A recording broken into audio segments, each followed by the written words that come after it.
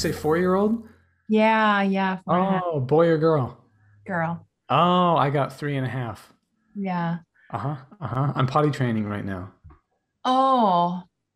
That's all we talked about last episode. Whatever that last episode was that like kept being, it was like Tim Jennis. It was someone like important, and that kept coming up. We're There's gonna nothing not just else sit in here the and make world. jokes about Casey himself potty training again. I know. Yeah, you guys have As been fun as that real was. mature. Well, hey everybody, it's the Ep Percussion podcast. It's Casey Cangelosi. It's what is it? It's May 30th, 2021, but you might be listening on June 17th if you're listening on release date. Ben Charles is here. Hey Ben, how's it going, buddy? Hey Casey, how are you? Good, thanks. And also Ksenia Kamyanovich is here. Hey Ksenia. Hey Casey, glad to know that I missed out on all of that potty training jokes, but I'll keep up. I'll try. I'm sure there'll be an opportunity to tease somehow. Because then you know our guest has more K's in her name than you have silent K's in your name. Finally, I've been outkayed. There's Yeah, no, another there's a one. lot of K's, and her K's like sound where they should. There's another one in my middle name, so just Is there? hang on for that. Gosh, trouble, trouble. Oh, okay. See, so there you go. And then Carly Vina is also here. Hey, Carly. Yeah, hey Casey, how's it going? Good, good, good. What happened on the release date of June 17th today? Yeah, so actually June 17th, 1882 is Stravinsky's birthday. And, many of our listeners probably already know something about the riot at the premiere of The Rite of Spring in 1913. We all talk about that. And a lot of his major works were probably like, yeah, okay, we know those. And some of his biographical information. So I thought I'd share with you all some lesser known interesting facts about Stravinsky that I found. A lot of these I found in a CMUSE article by Angelica Frey, so I should say that. The first fact is that Stravinsky was actually the first original composer for Ballet Russe. When he started working with Sergei Diaghilev, he was starting to arrange things like Chopin until he was commissioned to write the first original score, which was the Firebird in 1910. So that's pretty cool to think, what a big deal. So of course that was the first Ballet Russe with an original score, and we know some of his others like Petrushka and Rite of Spring, of course. Second thing that I thought was really interesting, and I didn't know this, maybe some of you did, but Stravinsky was friends with and also collaborated with Pablo Picasso. So here I have this nice little portrait to share with you. They met, let's see, in 1917, Stravinsky and Picasso met and they started exchanging art and, compositions. And this is a portrait, what you're seeing on the screen, of Stravinsky by Pablo Picasso. So that's pretty cool. Not every 20th century composer has a portrait by Pablo Picasso. So there it is. If you're not checking this out on YouTube, maybe go and check it out or Google it. So there's that. Stravinsky also wrote a piece for Picasso called Sketch for Music for the Clarinet.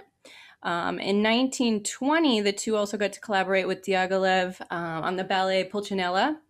And Picasso was the costume and set designer. And Stravinsky adapted the original score, adding like some more modern rhythms and Stravinsky-like harmonies, which is pretty cool. And then the third interesting fact that I found was that the philosopher Theodor Adorno referred to Stravinsky's music as both schizophrenic and said that it portrayed psychotic traits. So this is kind of interesting, and I thought like maybe we've all had that thought while we're counting through, the 11/4 bar in Rite of Spring or something like that. So I thought that was interesting. More on Stravinsky than just, well, he was born and he grew up and those things.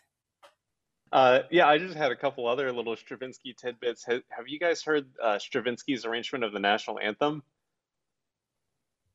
Actually, It's no. really, yeah, it's bizarre, and there's some story. Don't quote me on this, but I think that it was like once it was performed, they said if you ever performed it again, we're going to throw you in jail or something like that.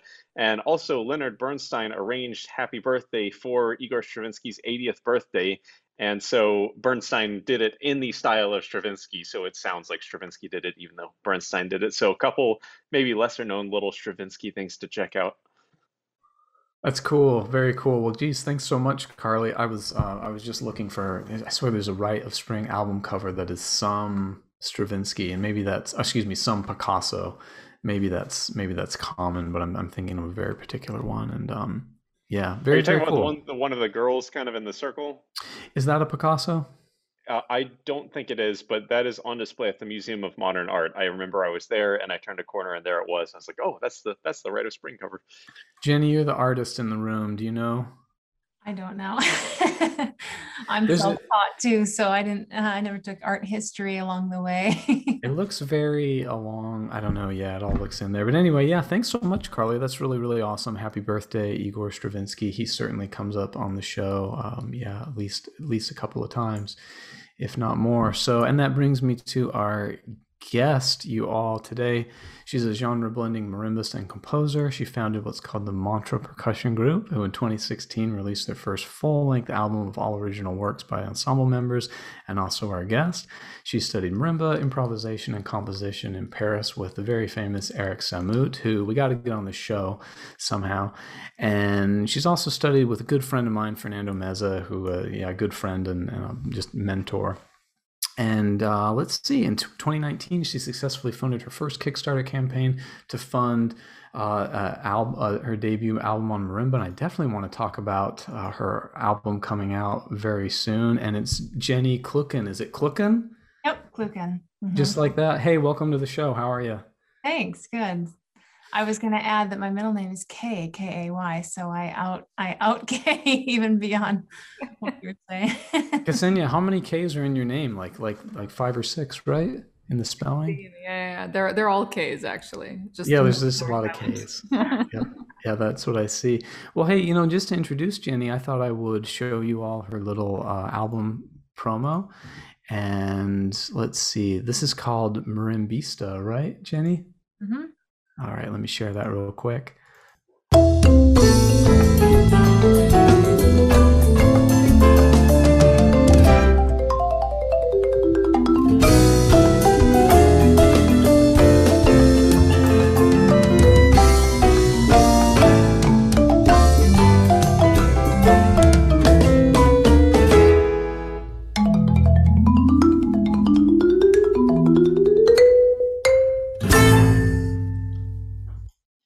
Cool. Hey, tell us about it. What the heck's going to happen here? When are we going to hear this? And what's it going to be like? And how did it happen? And how do you talk to record producers? And how do you record marimba? And how do you pick album art? And oh, is that too much? Okay.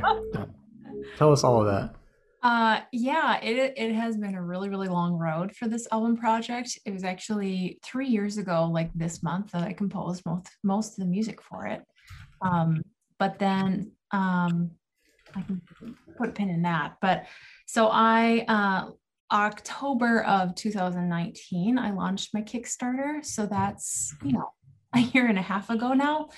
And, we've had a lot happen in the last year and a half. So it's just been kind of one thing after another, not only with the pandemic making it really complicated to do literally anything, but my family had kind of our own micro crisis. We had my father-in-law recently passed away from cancer. And so we were taking care of him, and I was recording this record at the same time, and there was some job losses, and it's just been like, just kind of relentless obstacles to get this made. So I'm really, really happy to share that it is releasing July 16th of this year, almost 2 years after the whole thing started in the first place.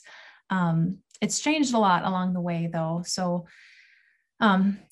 2 years ago, I went to Costa Rica with our mutual friend, Fernando Mesa, who's originally from Costa Rica, but lives in Minneapolis now for a long time. And he was going to be there doing this really great transcription project. And I had the opportunity to do some teaching there, just to offer some master classes. And mostly just really wanted to go to Costa Rica. And so I went there and I kind of did this little exchange with some universities there. And then I went out to Guanacaste and got to see all these traditional marimbas and just insert myself right into their rehearsals and get to know them, and just had this fabulous time, met some amazing musicians. And during that trip, I decided, well, what I really wanted on the album, as you could probably tell from that sample track, was that there's a lot of Latin drumming on the tracks. And I just really, really wanted some fantastic drumming. And finding that in Minneapolis was possible, but I just got meeting these guys down there and they were so fabulous. I thought, well, why don't I just come down here and record the album here instead of bringing them to me? And so that was the plan for a long time. And then my father-in-law's health dipped right as I was about to leave. And then, so I rescheduled it for March of 2020. So that did not happen because of the pandemic. And finally decided, who knows when I'm going to be able to do this. So I decided to record it here in Minneapolis. And now that it's all done, I'm really, really glad that it worked out this way. I've been able to build a band here, really, really establish a lot of connections with just fantastic musicians in Minneapolis. And I also got this Costa Rican drummer that I really wanted to track in remotely. So I got the drums that I want. I got to get to know these fabulous pianists and bass players and string players from town that I'll continue to play with now. And then, kind of got the best of all worlds. And it also took like 18 times longer to make than I had scheduled myself in Costa Rica for. So yeah, it's been a really, really long road. We've been mixing, and I mentioned before, just working with a producer and talking with record labels has been just this whole new world that I don't really feel like I know much about, given my degree in percussion, classical percussion. But it's just been this, I feel like I'm taking the class of life right now and figuring this all out as I go. So it's finally done. I should have the CDs in my hand by the end of this week, and we'll be releasing them in July. Cool. Wow. Congrats. Thank you. Yeah, congrats, Jenny. You had mentioned Fernando Meza, who's a friend of the podcast, and I think everyone would agree, one of the nicest guys in the percussion field. I actually just talked to Fernando on the phone for probably like an hour last week about some questions I was having. But you mentioned Costa Rica and Fernando, and I just wanted to mention that Beverly Johnston hosted a talk, and you can find the whole thing on YouTube with a few people, including my teacher, William Mersch, as well as Fernando Meza. And it's all on YouTube. And Fernando gives this great lecture on the marimba in Costa Rica. And your album is titled Marimbista. And I learned from that lecture actually that in Costa Rica, marimbista is the marimba performer, and marimbero is the marimba maker, manufacturer. So there's some fun vocabulary words for everyone. But Jenny, could you tell us about your relationship with Fernando, how you met and how it's shaped you over the years? Yeah. Oh man, Fernando has influenced my life a lot. So I grew up in a really tiny town in Minnesota, and really had no idea what I was doing when I auditioned for school. And I don't think I played very well that day, but connected with Fernando, and he has told me later that he just saw somebody who was just really, really hungry to get to work, and just really hungry to learn. And so I did my bachelor's degree with him, and over the years have just become dear friends with him. He was one of the, not only just saying yes to me as such a unexperienced young musician, but when I was first learning marimba, I was, doing the Stevens grip game, practicing, and I just was really struggling with it and really frustrated. And then, I was like 19 at the time, and I saw Nancy Zaltzman play, and I was like, well, she plays a little bit differently. Can you show me how she plays?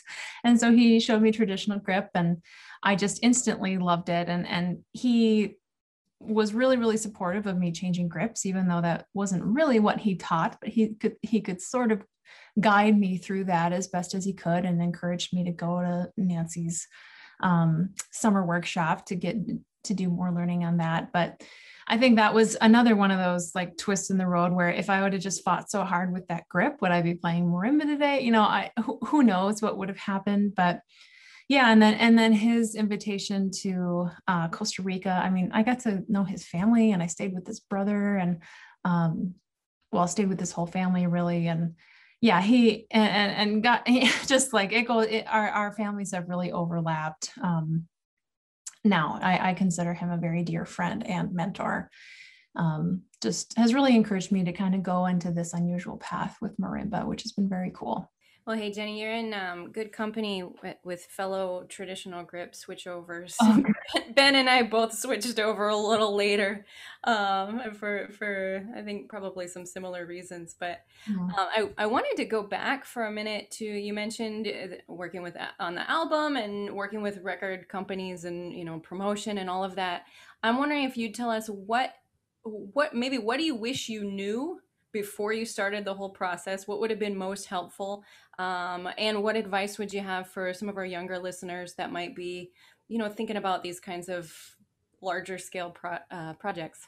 Well, I feel like a lot of those things are yet to be discovered too, because it's not totally done yet. And I'm still waiting to see if I made the right choice on a lot of things. But some of the advice I would hand out to people is it's worth your money to pay for coaching on things that you're very lost on. I hired a Kickstarter coach, and I think that was a complete game changer for me. And not only was this coach like the total master at crowdfunding, but had released a bunch of albums themselves, and so was a really knowledgeable musician in a totally different field than mine.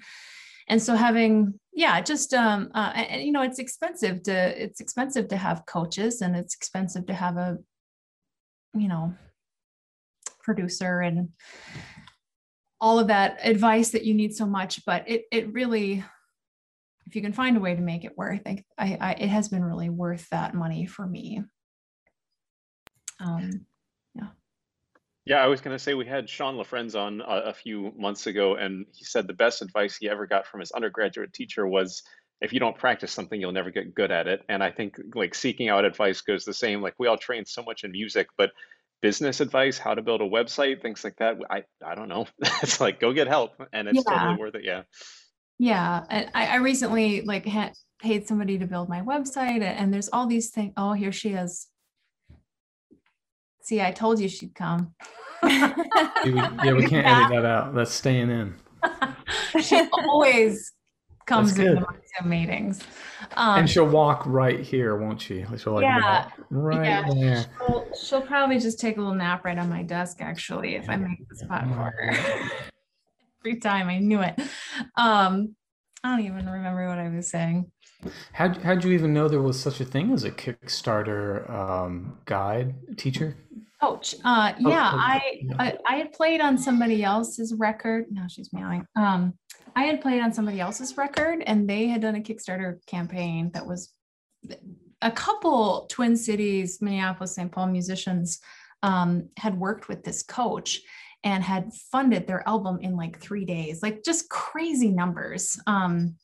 And I went into it really not having, sorry, I'm getting ahead of myself, but anyways, this coach had worked with this musician that I had recorded with, and she recommended it so much as well. So I decided to do that. And the other nice thing is that you can, if you're doing a Kickstarter campaign, you can just write those coaching fees into your Kickstarter budget. So you kind of never see the money, which is a very clever way to do it.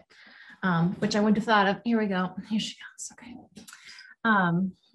This is Tilly, and she insists on being on the Zoom call. So we're all just going to have to deal with it. For our audio-only listeners, Tilly is a cat. Oh, sorry. I forgot about that. You can probably hear the purring. It's easier to just put her here than to fight it for the whole Zoom call. So yeah. So that was, their name is Laser Milena Weber. Milena Weber? I think so. Okay, girl. Sorry, I might need to like take a second and kick her out of here. But they wrote a book crowdfunding for musicians that is just a piece of gold for musicians trying to crowdfund a project. That's awesome. I was going to ask you kind of like dig in a little bit more, like what are the secrets that you got from them? But it sounds great. We'll check out their book for sure. I think it's so easy to do Kickstarter poorly, you know. Oh, yeah, and it's painful to watch it go down. I mean, yeah, you put a lot out there when you do a Kickstarter, and it really just it takes so much work to make go well. My favorite Kickstarter, I've seen two like this, I think. Like, pay me to write a book that I want to write. I've seen two of those. It's like backers one. Like, Mom. that was very painful. Like, dude, wait, nobody's gonna pay you to write a book that you want to write. That rewards. I will think about you while I write my book. Oh yeah, what? Like, I mean, I'll give you the book, I guess, but like, wait, what are you paying for? I mean, you're essentially asking everyone to pay you for your time so that you can write a book that you want to write. This is really, anyway. The funny thing is, like, with the right marketing, you could actually do that Kickstarter. I guess so, yeah. Not so different from an album. Yeah, But it would have to be I haven't made this yet. I want to make this album. But it's an album like somebody wants, right? Like, there probably aren't backers going like, yeah, sure, I'll fund this album that I definitely don't want. You know, like, they probably are interested in it being made. Whereas the one I saw was like, hey, you've never heard of me, but I'm writing a marimba book. And you have no idea if I can play marimba at all, but I'm writing a method book. So I'm like, well, yeah, dude, that's a really terrible idea. Anyway. Well, first of all, thanks, Ben, for showing us this example of Kickstarter project called Buy Me Lunch. Yeah, just Google Kickstarter Buy Me Lunch, 150% Gourmet. Humor goes a long way in these, is what I've heard. Jenny, I'd love to know more about the album production process. So you've funded all of this on your own, and the question is, at which point did you start communicating with a label? Was it after the album was done? And what did they ask of you? What are some things that our young listeners can expect that labels will offer and want in return? And then secondly, do you have a marketing plan? Do you have a marketing coach? Any ideas there? Okay, I might have to come back for those 3 points there. I wanted to add, when you said funding it yourself, that part of the interesting thing with funding this, my Kickstarter coach said, I don't think you have enough fans, because I needed about $10,000 to make the album. And I didn't have, there's literally like a formula, like if you have this number of fans, about 30% of them will give about this much. So you can raise this much money. Mm-hmm. And based on what I had already, I could raise maybe $4,000. And that wasn't even going to come close to what I wanted for the project. But then my Kickstarter coach was like, you've got all this art, like, why don't you do some art drive, some commissions drive, you know, commission 10 paintings and it'll pay for the rest of it. And I honestly don't even know how many paintings were commissioned. I had such an outpouring of support. And like, if people want to do a Kickstarter, they'll give like $35, but like, I had people buying like $200-300 paintings and or commissioning certain colors, and it was just this huge boom in my art career kind of at the same time, and it's sort of the first time I've crossed over my music and art. And now I always cross over my music and art because people come for one and kind of end up staying for the other. So that was like a really big light bulb moment to combine these two art forms for me, and it ended up probably a little over $10,000 that I raised. And now the project has taken so long that I've been able to sell art along the way and make even more to spend on the project. So your question was about, oh, here comes the dog too. It's lovely. It's a beautiful zoo. There. Sorry, here comes my big golden retriever for the party. Wonderful. And here comes the giraffe. No, I'm just kidding. So it was about the label. Yes, the record label. So I was totally independent all the way, but it was once the album was done that I started talking with a couple smaller record labels. And I actually ended up not just, I'm going to release it independently. And I stewed over that decision for a really long time. Oh, that one's called Crescendo. He's just pulled up a painting of mine. I'll put some art in my background here for everybody. Very nice. So yeah, I went back and forth. I was on the phone with them a million times. And I just was really honest, like, hey, I'm super new at this. I'm going to ask you some really stupid questions, and I'm not even sorry, because this is my baby, and I just need to know everything. And one of the reasons I decided not to do it was I just really like the cross-pollination of my two art forms is really valuable to me. And with most record labels, you have exclusive digital distribution, meaning I can't sell any of my music on my own website. So that was like the number one thing that I just couldn't get past. Plus, if you sell something on your website, you use PayPal, it takes some little percentage. And then if you have your record label taking another percentage, well, the price that they set was kind of lower than I was comfortable with anyways, plus these cuts, when I felt like I could just sell it myself for a couple dollars more and make, only have the PayPal taken out. And when you multiply that by how, 500 CDs, it's just, it's a huge number in the end. So that was really the number one thing. There were, I also just I wasn't convinced that the platform was worth that price. If a very large record label came to me, that I would think about that very differently, but these were smaller. I'm an emerging artist, and I wouldn't expect, none such to approach me right now, but if they did someday, that would be a totally different thing. But these smaller record labels, I wasn't convinced that they could do things that I couldn't do if I really put my mind to them, like marketing.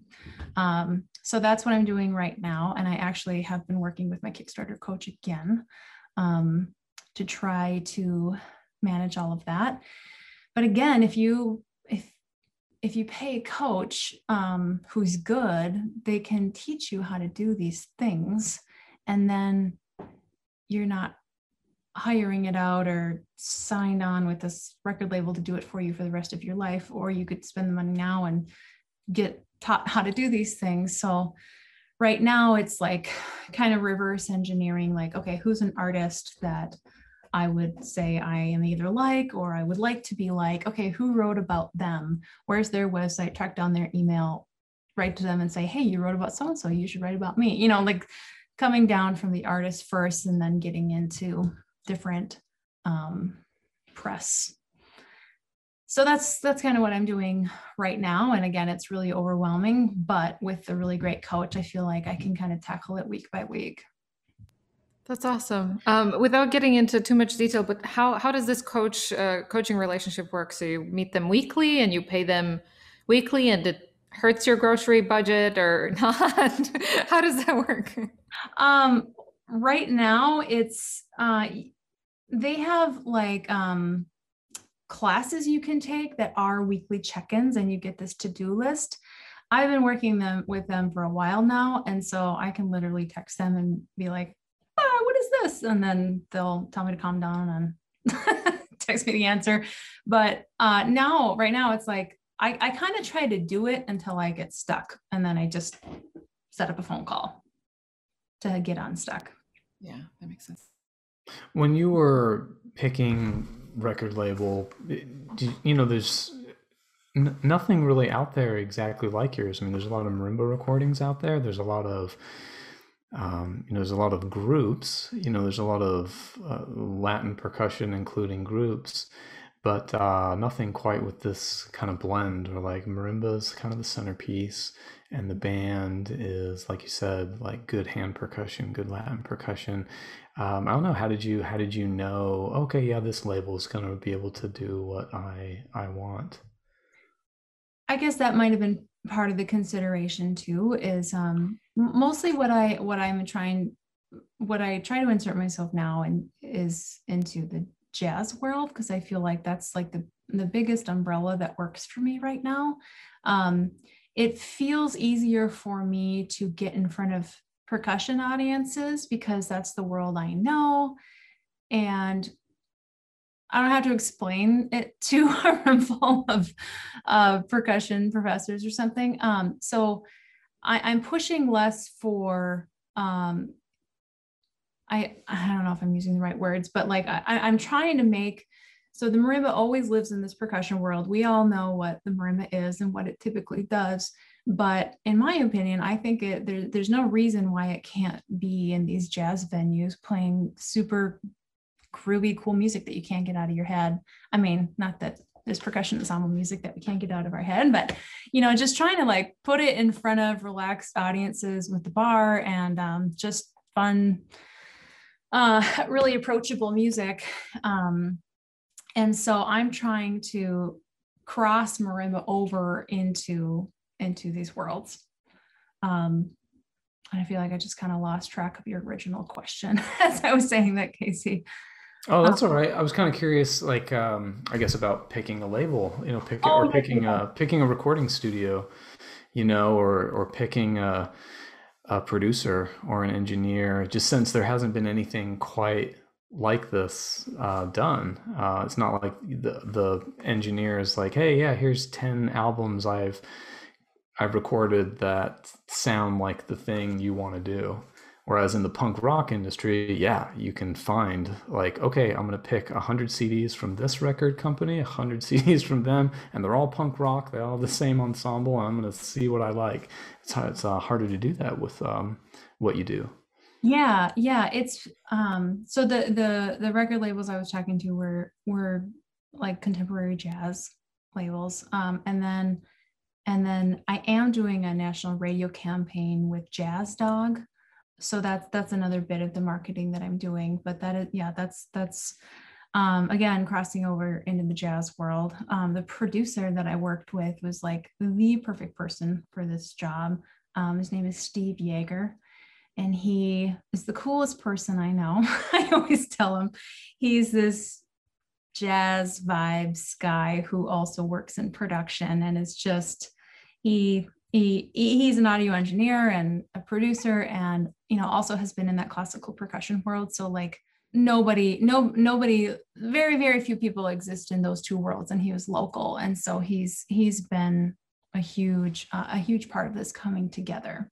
But yeah, it is. I'm either like living in a moment where I'm like, yeah, my thing is so unique and cool, nobody's got this, and then I'm like, nobody knows what this is, and I can't convince anybody to care about this.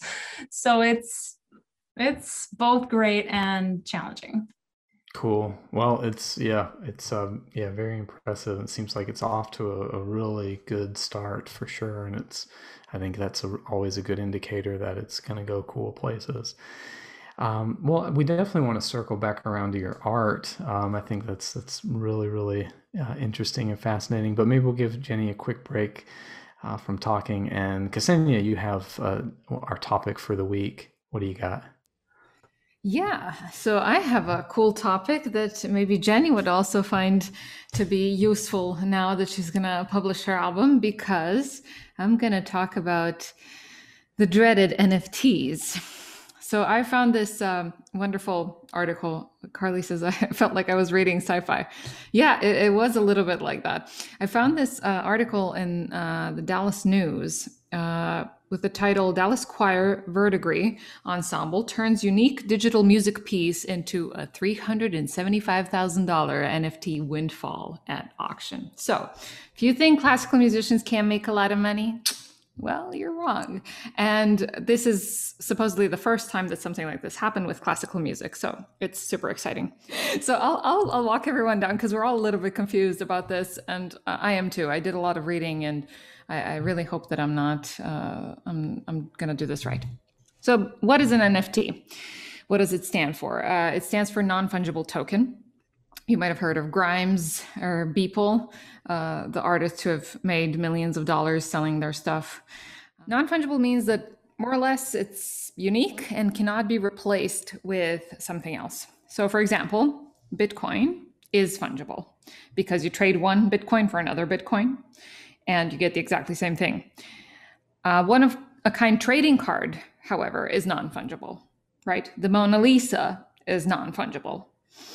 If you traded it for a different painting, it wouldn't be the same thing. It's still a painting, but it's not the same thing, right? So NFTs are a part of Ethereum blockchain. Ethereum is a cryptocurrency, just like Bitcoin or Dogecoin, if you've heard about it. Cangelosi says this is no fun to talk about. NFT, no fun to talk about. I'm just way lost. So, but you're doing good. Thank you. Thanks for breaking it down. That's what I need. This is a little intro. So what are NFTs? Basically, this is anything that you can sell digitally. You could sell your tweets. The founder of Twitter sold his first tweet for less than $3 million. William Shatner sold an x-ray of his teeth. You could buy an article from the New York Times, as long as they're willing to sell, right? Nobody can stop you from selling anything that could be owned in digital form, right? And real quick, how is that different from like anything else? Like, or is it? It's not just anything digital. It's anything digital, right? Because so far in art, we've been accustomed to the practice of purchasing things that you can actually physically own. So you can purchase a Monet painting, or you can purchase an album, which, I mean, if you buy a Rolling Stone album, you're probably going to buy something that's been printed a million times for other. So is Jenny's album on MP3 an NFT? If she wants to sell it as such, it can be, and I'll explain why. Oh my God. So, okay. You could do all of this on your own. And in fact, it's gotten so big that even Christie's, which is, I mean, a huge seller of artwork, right? Sold Beeple's NFT just this year for $69 million. That's more than what a Monet painting was sold for in 2014. So huge, huge, huge. What does the auction winner get? So if you want to buy an NFT, what do you get? You don't get much. You get a digital file plus some vague rights about how you can present this artwork that you own. The important stuff is you get bragging rights. So there were smart people, you know, who were in there and they're like, well, what the hell? You know, there's this thing that someone bought Beeple's video for $6 million and then you can download it. It's on YouTube. You can watch it. It doesn't, it's not only this person that has the viewing rights to it, right? But it's the same as having a Van Gogh. You can either have a Van Gogh or you can go and buy a print of it. It's about bragging rights. The print can be veritable or not so much, but it's about bragging rights mostly, right? What is interesting about this? They're designed and they cannot be copied. Ownership is strict. So just like everything else with cryptocurrency, it actually records who are the previous owners and who is the creator. So it is very difficult to forge. And another thing which is really important for artists, check this out. The stuff can be resold, yeah? Just like anything in the art world. You buy a painting for $500 and then it turns out to be something really important and you sell it for $5 million later. You can do that here too. But most companies allow the artists to take a cut from every sale. So it is in the artist's interest for their art to be resold every time for 100 times more, yeah? It's usually something like 10%, which, okay, we all have a problem with that. I have a problem with that, that the artist only gets 10% of the resales. But if you sell for 69 million, you know, not bad. Sam Brockman, who is the head of business development at Async Art, which is this place that sells music digitally, like NFTs. And he's the director of Verdigris Ensemble. This is a chamber ensemble that collaborates with other artists and does stuff with like dance and you know, they're 21st century. He explained how this works. So basically what this is, and somebody bought their piece called Betty's Notebook. It is programmable art. It is artwork that can change over time, and it does so in two different ways.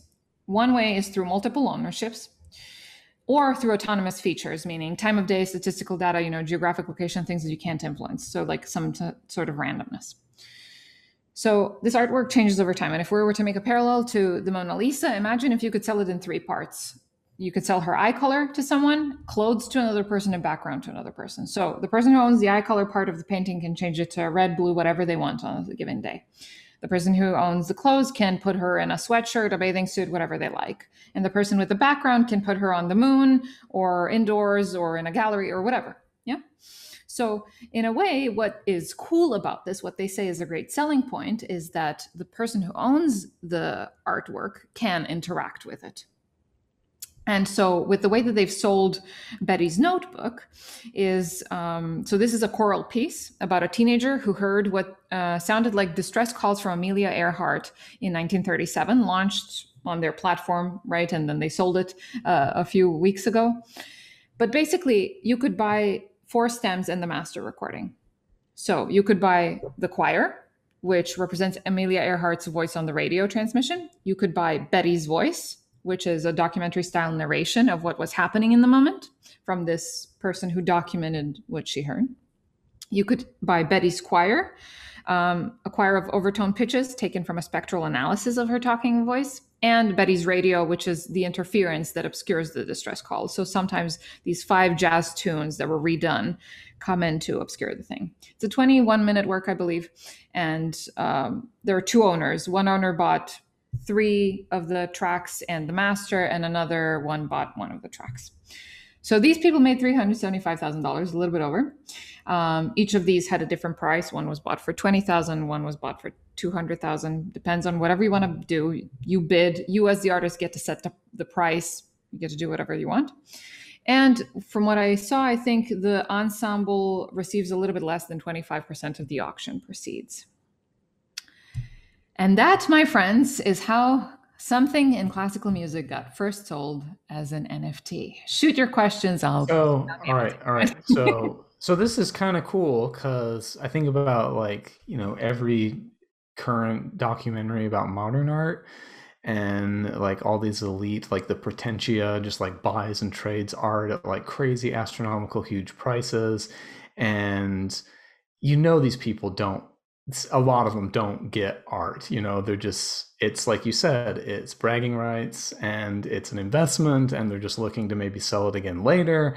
And it seems like music, maybe you go back in music history, maybe music was once that way. People bragged about having their composer in residence, or Mozart is at the Esterhazy, right? Or is that Haydn? I forget. Oh, my composer is this person. They wrote this piece for my kid's wedding or whatever. Those people may not have known a ton about music, but they bragged a lot, and they paid these composers, or at least took care of them really well. So if I'm getting this right, maybe, thanks, Carly, Haydn for you all. Yeah, so maybe it's possible now that we've brought status back into it, because I'm just amazed. It's wait, I get my iTunes royalty statement, and it's I get $10 every 4 months, or it's just laughable. And I mean, there are people doing far better than I am, and it's also laughable. I mean, it's just, if it's that hard to sell actual tangible MP3s, but hey, now there's all of a sudden status attached to it again, maybe. It's I mean, I feel like it's a double-edged sword, but I'd love to hear what everyone else. I mean, it could be overall good for us, I would think. I mean, that it seems it's hey, if big money is going back into single works of music, the way they go into single works of art, hey, maybe that could only be good for the lucky few, Yeah, I know what you mean, Casey, about rich people buying works of art, and I think that Ksenia would probably be able to correct me on this. I think that there's some sort of weird stuff about taxes with if you buy that, then you sell it, it's taxed less or something. I think there's something to that. If you were going to buy a famous painting by Matisse and put it on the cover of Rite of Spring, that's my little way of working that fact in from earlier. Nice job. Nice. But Ksenia, I was going to ask, have you heard anything about the environmental impact of NFTs? Because I know, and Ksenia did a topic a while back on how like MP3 music might be worse for the environment than vinyl records. And I know, and I'm not smart enough to understand all this, but I know that there has been quite a bit of controversy about how bad NFTs are for the environment and this whole idea of blockchain. And I know, for example, Jacob Collier was going to sell one of his like Logic sessions as an NFT, and actually decided not to because of the environmental impact. So I don't know if Ksenia, if you know anything about that, but that's what I've heard on the streets. Ben The rubs digital the right streets. street. Digital streets. No, that's true. Because just like blockchain, NFTs are powered by inefficient computer processes that are designed to validate data. So Ethereum, however, even though it's much more efficient than Bitcoin, even its creator has called the system a huge waste of resources.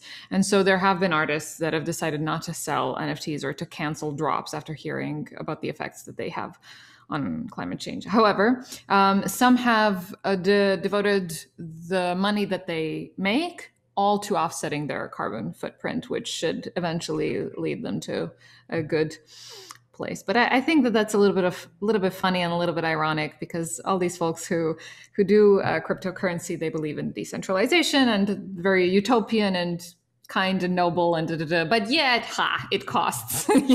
So yeah, I don't get like, I mean, I don't get cryptocurrency for one thing, because it all eventually turns into real currency, right?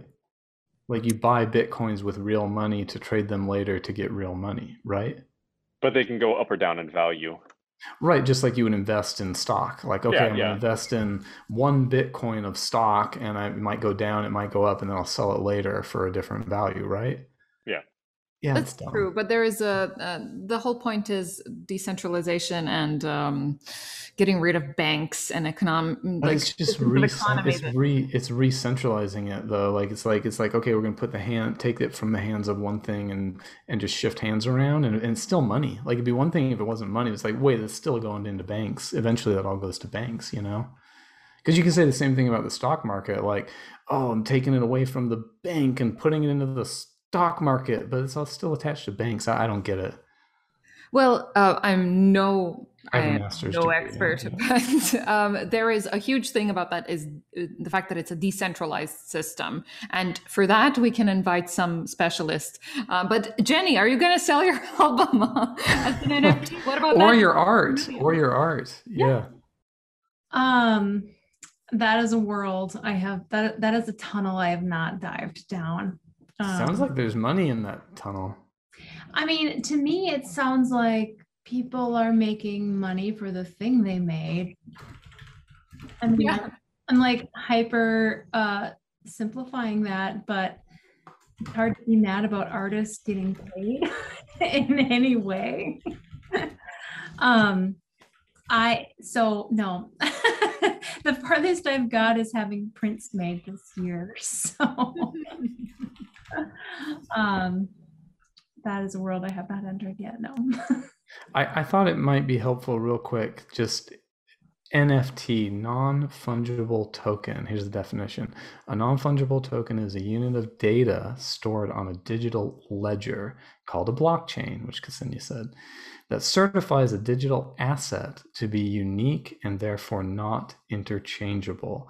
NFTs can be used to represent items such as photos, videos, audio, and other types of digital files. So it's essentially it's like a barcode for a digital something. It's like a identifier for something. So it's probably not very accurate to say like NFT itself causes bad carbon footprint, but like how it might be the art that the NFT is labeling might.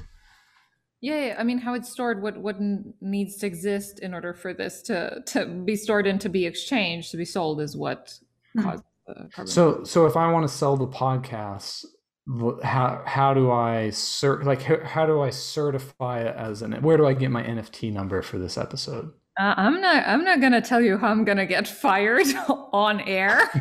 Just this episode. Actually, I'm gonna sell your window to one person, Jenny's window to someone else. But right, like I mean, so like where do you get that? Like how do you enter into where do I get my NFT So ledger? there are many companies that you could go to, and one of them is the one that sold this. Which I mean, what I think is really funny is that the director of the choir. Yeah. Sorry. I just said, see, man, like everyone's like, oh, we're gonna decentralize it and bring the system down. Like, no, you're just moving the system somewhere else. Like this, if this gets big, it will be the new tyrant system. You know, like it's frustrating, I think. I guess that's what I'm trying to wrap my head around. Is like, is there something about the NFTs and cryptocurrency that is like democratizing financial concern? Like, is this somehow like are people gonna have more access? Is it more lucrative and like cutting out a middleman, or is it just another system? It's a great question. I promise I've sat through many, many, many lectures on this and I understood nothing. But the people who preach about this are really passionate about it. And that's the whole thing. It constantly keeps going back to it's decentralized because there is nobody that owns this. There's no Bitcoin director of Bitcoin, as far as I Yeah, understand, you know? sure. I get that. I get that. Like, right, like you don't pay a fee to the Bitcoin bank when you make an exchange or whatever. Exactly, and you can do that while traveling. Like it's supposed to help you, cut But out bank. but like it's hardly the fee that Fidelity investment takes that's keeping people that's keeping people with less money from investing. It's just like, well, either like if you have $100,000 to spare, yeah, you can make a lot. If you only have $100 to spare, even if you invest $100 really well, it can only go so far. So it's like if you have $100,000 to invest in Bitcoin, yeah, you're going to do a lot better if it goes up than the person who only has $100, right? Like, how is it any? I don't get it. Well, there are many cryptocurrencies that keep popping up, and recently Dogecoin, for example, had a huge, huge, huge rise in its value. But again, I am no expert, and I think Jenny and her cat have fallen asleep. I was thinking the same. I'm So good. I'm good. I oh, I only did the research on NFTs for today. I'm so sorry, Professor Cangelosi. I'll learn more about Bitcoin for No. next time. I'll come back. I went, I hope Caleb's listening because I went so long. Caleb and I went for so long arguing about like, is what even Bitcoin is because he's into it and he seems to understand it. But I don't know, I couldn't get these questions like satisfied. I'm sorry. We'll bring Caleb. We'll replace me. I'll ask Caleb. He's probably has more information for me years later. Um, Let's talk about Eric Samu. or Carly, anything on this, and we can move on. That was my like. I'm Oh, not that sure was your I thing. understand the point, and still wrapping my head around that. Maybe we have Caleb on next week and can explain it to us. Bonus episode. I mean, I really think we get it. I mean, I think what I'm saying is correct, and it all does come down to actual real money in the end. Like it's not an actual new currency. It's your money floating around, and then you pull it back either as more or less, depending on the value of the thing you invested in. And that new thing is called cryptocurrency. And it's crypto only because it's encrypted on the internet as like information, just like real money is encrypted. I mean, we do the same thing. It's like the money you have in your bank account isn't necessarily sitting there as actual paper or dollars. I mean, it's like, as we know, yeah, like the Federal Reserve doesn't actually back all the money in gold anymore. Like we stopped doing that whenever, like quite a long time ago, which is why some people go around saying like, no, our money's actually not worth anything. It's like if you had to trade in all your money for gold one day, we'd all be broke or whatever. But so like, because I don't get the difference. It's like it's only crypto in that, yeah, you don't have like a physical thing. But that's like our money's already like that. Anyway, Jenny, what the heck? How did you get so good at making these awesome paintings and like this really cool one behind me? And you have this really beautiful marimba improvisation while you're making one of these really cool artworks. Like, how the heck did you become so well at this? So I didn't go to school for art, but I've always been up to art. Obviously went to school for percussion, like I said before. And it was just a couple of years ago that I started experimenting with this medium like you see in the picture behind Casey. This is done with acrylic paint. It's called acrylic pouring, where you blend the you blend the acrylic paint with, there's a couple different things that you can use with it. There you go. Very nice, Casey. And you literally are pouring the paint and tipping the canvas, and it's gotten kind of popular as like a craft project. So if you go to Michael's, you can try it yourself too. But I've been experimenting with that a lot. I also do watercolor paintings. But my Kickstarter coach is the one that encouraged me to combine marimba improvisations with my painting videos. And while it's been a while since I posted one, I have a few of them on my Instagram, and they've just gotten a really great response, and people seem to be really interested in the combination of art forms. So I also find that musicians are generally drawn towards this type of art, but maybe I just have a lot of musician friends. I feel like we end up talking about art on the show a lot just because I think we're all so naturally interested in parallels to what we do, you know? It's like whenever you can, I don't know, it's like, oh, there's a documentary on Bob Dylan on Netflix, or there's a documentary on dance competitions, you know, the ballet dance competitions. Like I almost always go for the like parallel topic, you know, because like in a way it does relate so much to have like a little buffer of indirectness right there. I was just going to ask how has this influenced how you play? Like how has this influenced how you compose and how you look at just music? The album project and discovering this medium kind of happened around the same time. And so when I am doing one or the other, I kind of feel like the other's always in my mind. I really wish I could say that I had that thing that some people have where they hear colors. I can't remember what it's called. Do you know what I'm talking about? Synesthesia. Yeah. Yes, thank you. I've been asked many times if I have that, and I feel like I could pretty easily pretend that I have it, or I could trick people into thinking I have it. I don't. I spent most of my adult life being like, I am a musician and I play the marimba, and that is who I am and that is what I do. And I used to do art all the time, but I don't really do that anymore because I'm too busy being a marimbist.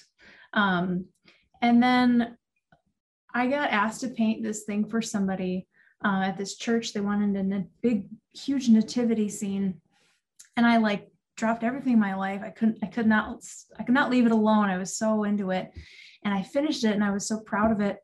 And I was like, why am I not doing this all the time? Like I love painting so much. Why did I stop doing this? And so I started painting again, started doing this paint pouring, and just several different mediums came along and have been experimenting. And it really felt like, you know, you exercise a muscle one way and it's going to get fatigued, but if you exercise it the other way, that was a really terrible sports analogy, but it really felt like this other side of my brain that kind of let the music side relax, but I could still go over here and be creative, and I could take a break but still be creative. So I just recently I turned my basement into this music and art studio. So I literally can walk back and forth across the room. I'll practice, and then I'll like make sure something's drying okay, and then I'll practice. And I feel like it's really made me come into my voice as an artist to be doing both of them together.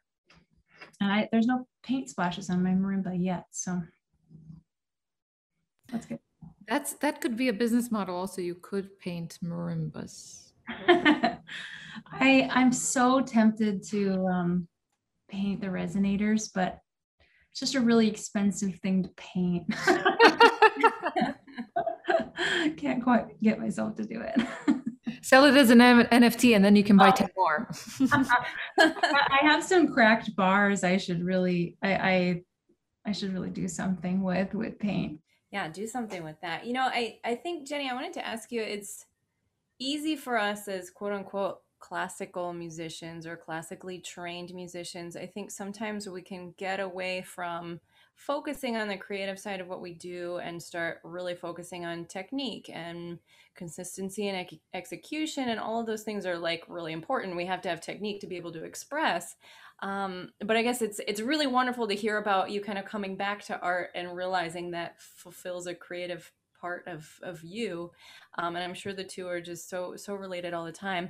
I saw on your website that you offer a clinic on, coming from being a non-improviser, which most classical musicians are, to learning how to improvise. And I wonder if you'd talk about that a little bit, what that experience is like, and if it's kind of opened up creativity that, flows between your playing and your artwork and along those kinds of lines. Boy, I would love to do that clinic again. It's been so long since I've done it because of the pandemic. But yeah, I do a clinic for, kind of any age of, I've done it for non-percussionists, but I prefer to do it for percussionists, and just kind of getting at what improvisation can look like even as a beginner and an intermediate. I mean, like you said, classical musicians, we just spend so much time on technique and precision and other instruments too, but I just know the percussion so well. And I know firsthand how hard we work on precision, and precision is fantastic. But like, being an artist is also about like breaking those rules and just kind of seeing what's inside your head. So I love teaching improv classes, and I like to take what people already know and just show them really fun and easy ways to try improvising. I did not grow up improvising.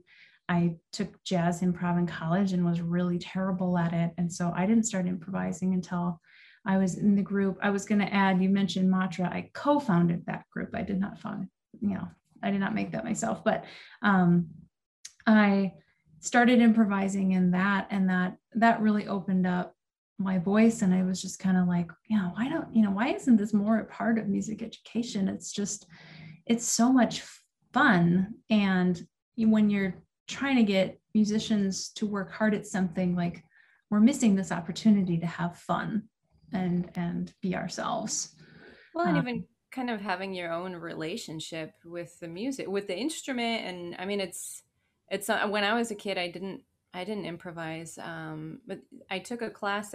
Anybody that goes to Boston Conservatory knows about Pierre Friral's composition or improvisation class. It's not jazz improv. It's just improv. Like, it's just completely open. And that class like changed everything for me. It was the first, like, we start in large groups, and it's quite easy to improvise in a large group because it's a really crowded conversation. And then by the last class, you're doing an improvised solo that could be 5 minutes or 10 minutes. And that is something that I think for most classical musicians is like, that's foreign. That's not something we've done before. And what a different relationship. Oh my goodness. Yeah. And I mean, I spent some time with a friend who had just finished his DMA, and I was like, hey, and I pretty much improvise all the time. I should probably like learn a piece of music now, because I haven't like buckled down on hard repertoire for a while. But I was like, hey, I had this tune. Let's just play. And he was so uncomfortable and like just almost like kind of mad at me for making him do this. And it was just amazing to me that, he has so much more schooling than I do, but improvising just completely shut him down. And it's so important to me. And it's been so life-giving to me. Everything on my album everything is tunes. Everything on the album is a melody and chords. I mean, I sort of play it the same way, but I'll never play anything on that the same way twice. Everything I write is improvised around ideas, and that's how I learn from Eric Samu. And I just think it's so life-giving that it's just shocking to me that we don't do it more often in our schooling. Yeah, thanks. You mentioned Eric Samu just briefly. Ksenia asked for it earlier. We want to hear, what was your experience like working with him? Oh, it was an unforgettable experience. It was 3 years ago right now. I won a grant. There's a lot of great grant programming in Minneapolis and Minnesota. And I won one through the Metropolitan Regional Arts Foundation. And I wrote it to go. I just, well, that was another Fernando Mesa moment where I had just finished playing Eric Samuth's Sugaria, and had lunch with Fernando, and I was like, I don't know what to do with myself next. Like, I want to study with somebody, but I don't really know who to study with. I want to improvise. I want to compose. Who's the person? And he was like, Eric Samuth was like the only person that you have to study with him. So I wrote this grant, applied for several, and finally won one. And I spent a month there taking twice a week lessons and just composing and eating bread and drinking wine, honestly. Wow. It's Paris. So it was just a gem, like, life experience to be alone with a marimba in Paris composing and practicing. But yeah, he is this phenomenal composer, and everything he writes is like, oh yeah, I guess I happened to write that down that day. And like, the rotations are transcriptions of him improvising. Like, he didn't write those down, he recorded them and then basically transcribed himself, and he'll play them in all these different ways. And he just makes you mad. He's so talented. He's got this brain. I told us, like, he can put a capo on his brain. He'll play something and then he'll just completely, oh, you want an A flat? Okay. And he'll play like some Bach fugue, and like, he could put it like in any key if you asked him to do it. And he's like, oh, it's easy, you just do it. And I'm like, no, it's like, no, it's not for the rest of us. But the thing that was most valuable talking with him was voicing and comping on the marimba, because I've never had a conversation about that with anybody. I've taken lessons with vibists and pianists, and I've played with guitarists, trying to figure out what works on the marimba. So we're very different from all those instruments. Probably the closest thing we are is piano, with that amount of range, but we only have 4, So talking about voicing and comping was the biggest conversation that we had there, and probably affected the way I played the most. To hear you speak about your time with him, like, it seems like there's so many skills that I think jazz musicians or popular musicians or people interested in popular music and commercial music, that side of things get. And then like, it almost seems like most places of study, it's a completely separate set of skills that we get as classical, in the conservatory type of training, that model. Yeah, and I don't have the widest network of percussionists that I know, and I'm sure they're out there, but I've never met somebody that has one foot truly in jazz and the other foot truly in classical music, that can improvise over just it. I've never seen anybody play like he can play, and he's so humble and kind and generous at the same time. So there, the piece that you played, Casey, that Marimbista, I think probably sounds the most. There's a lot of Eric Samuth moments on there. Actually, it would have been so great to share this one clip with you guys, because there are very few people that would get, there's a chameleon quote on my album. And so when it's out, you'll have to all go see if you can find it. I was going to say, one of my favorite PASIC concerts of all time was Eric Samuth played, and he one of the things he did was improvise over the Second Mexican Dance by Gordon Stout. He was kind of like, I'm so sorry, Gordon, but I'm going to do this. And it was just amazing. No, I know. He played at Marimba 2010 that Fernando hosted. And oh man, what did he play? It was, I don't know if it was variations on Porgy and Bess, but it was completely improvised. Mm-hmm. And it's just in front of like the marimbas of the world. Yeah, he's something else. Well, Jenny, thanks so much for joining us today and sharing your project. And geez, congrats on the album. You said it's going to be out July 5th? July 16th. 16th. Cool. So, yep, we can all look for that. And yeah, for talking about your art. And yeah, just great to see you again. And yeah, thanks very much. I was going to add, by the time this airs at the end of June, there will definitely be at least one single out. I recorded Chick Corea's Hermanos Rumba with this blazing pianist and drummer that will be fun for marimbas to enjoy. Cool. Nice. Awesome. Hey, well, thanks everyone. Carly Bankasenya, we'll catch you later on Big 290, I think. So yeah, we'll see y'all later. Thank you. Thanks for having me, guys.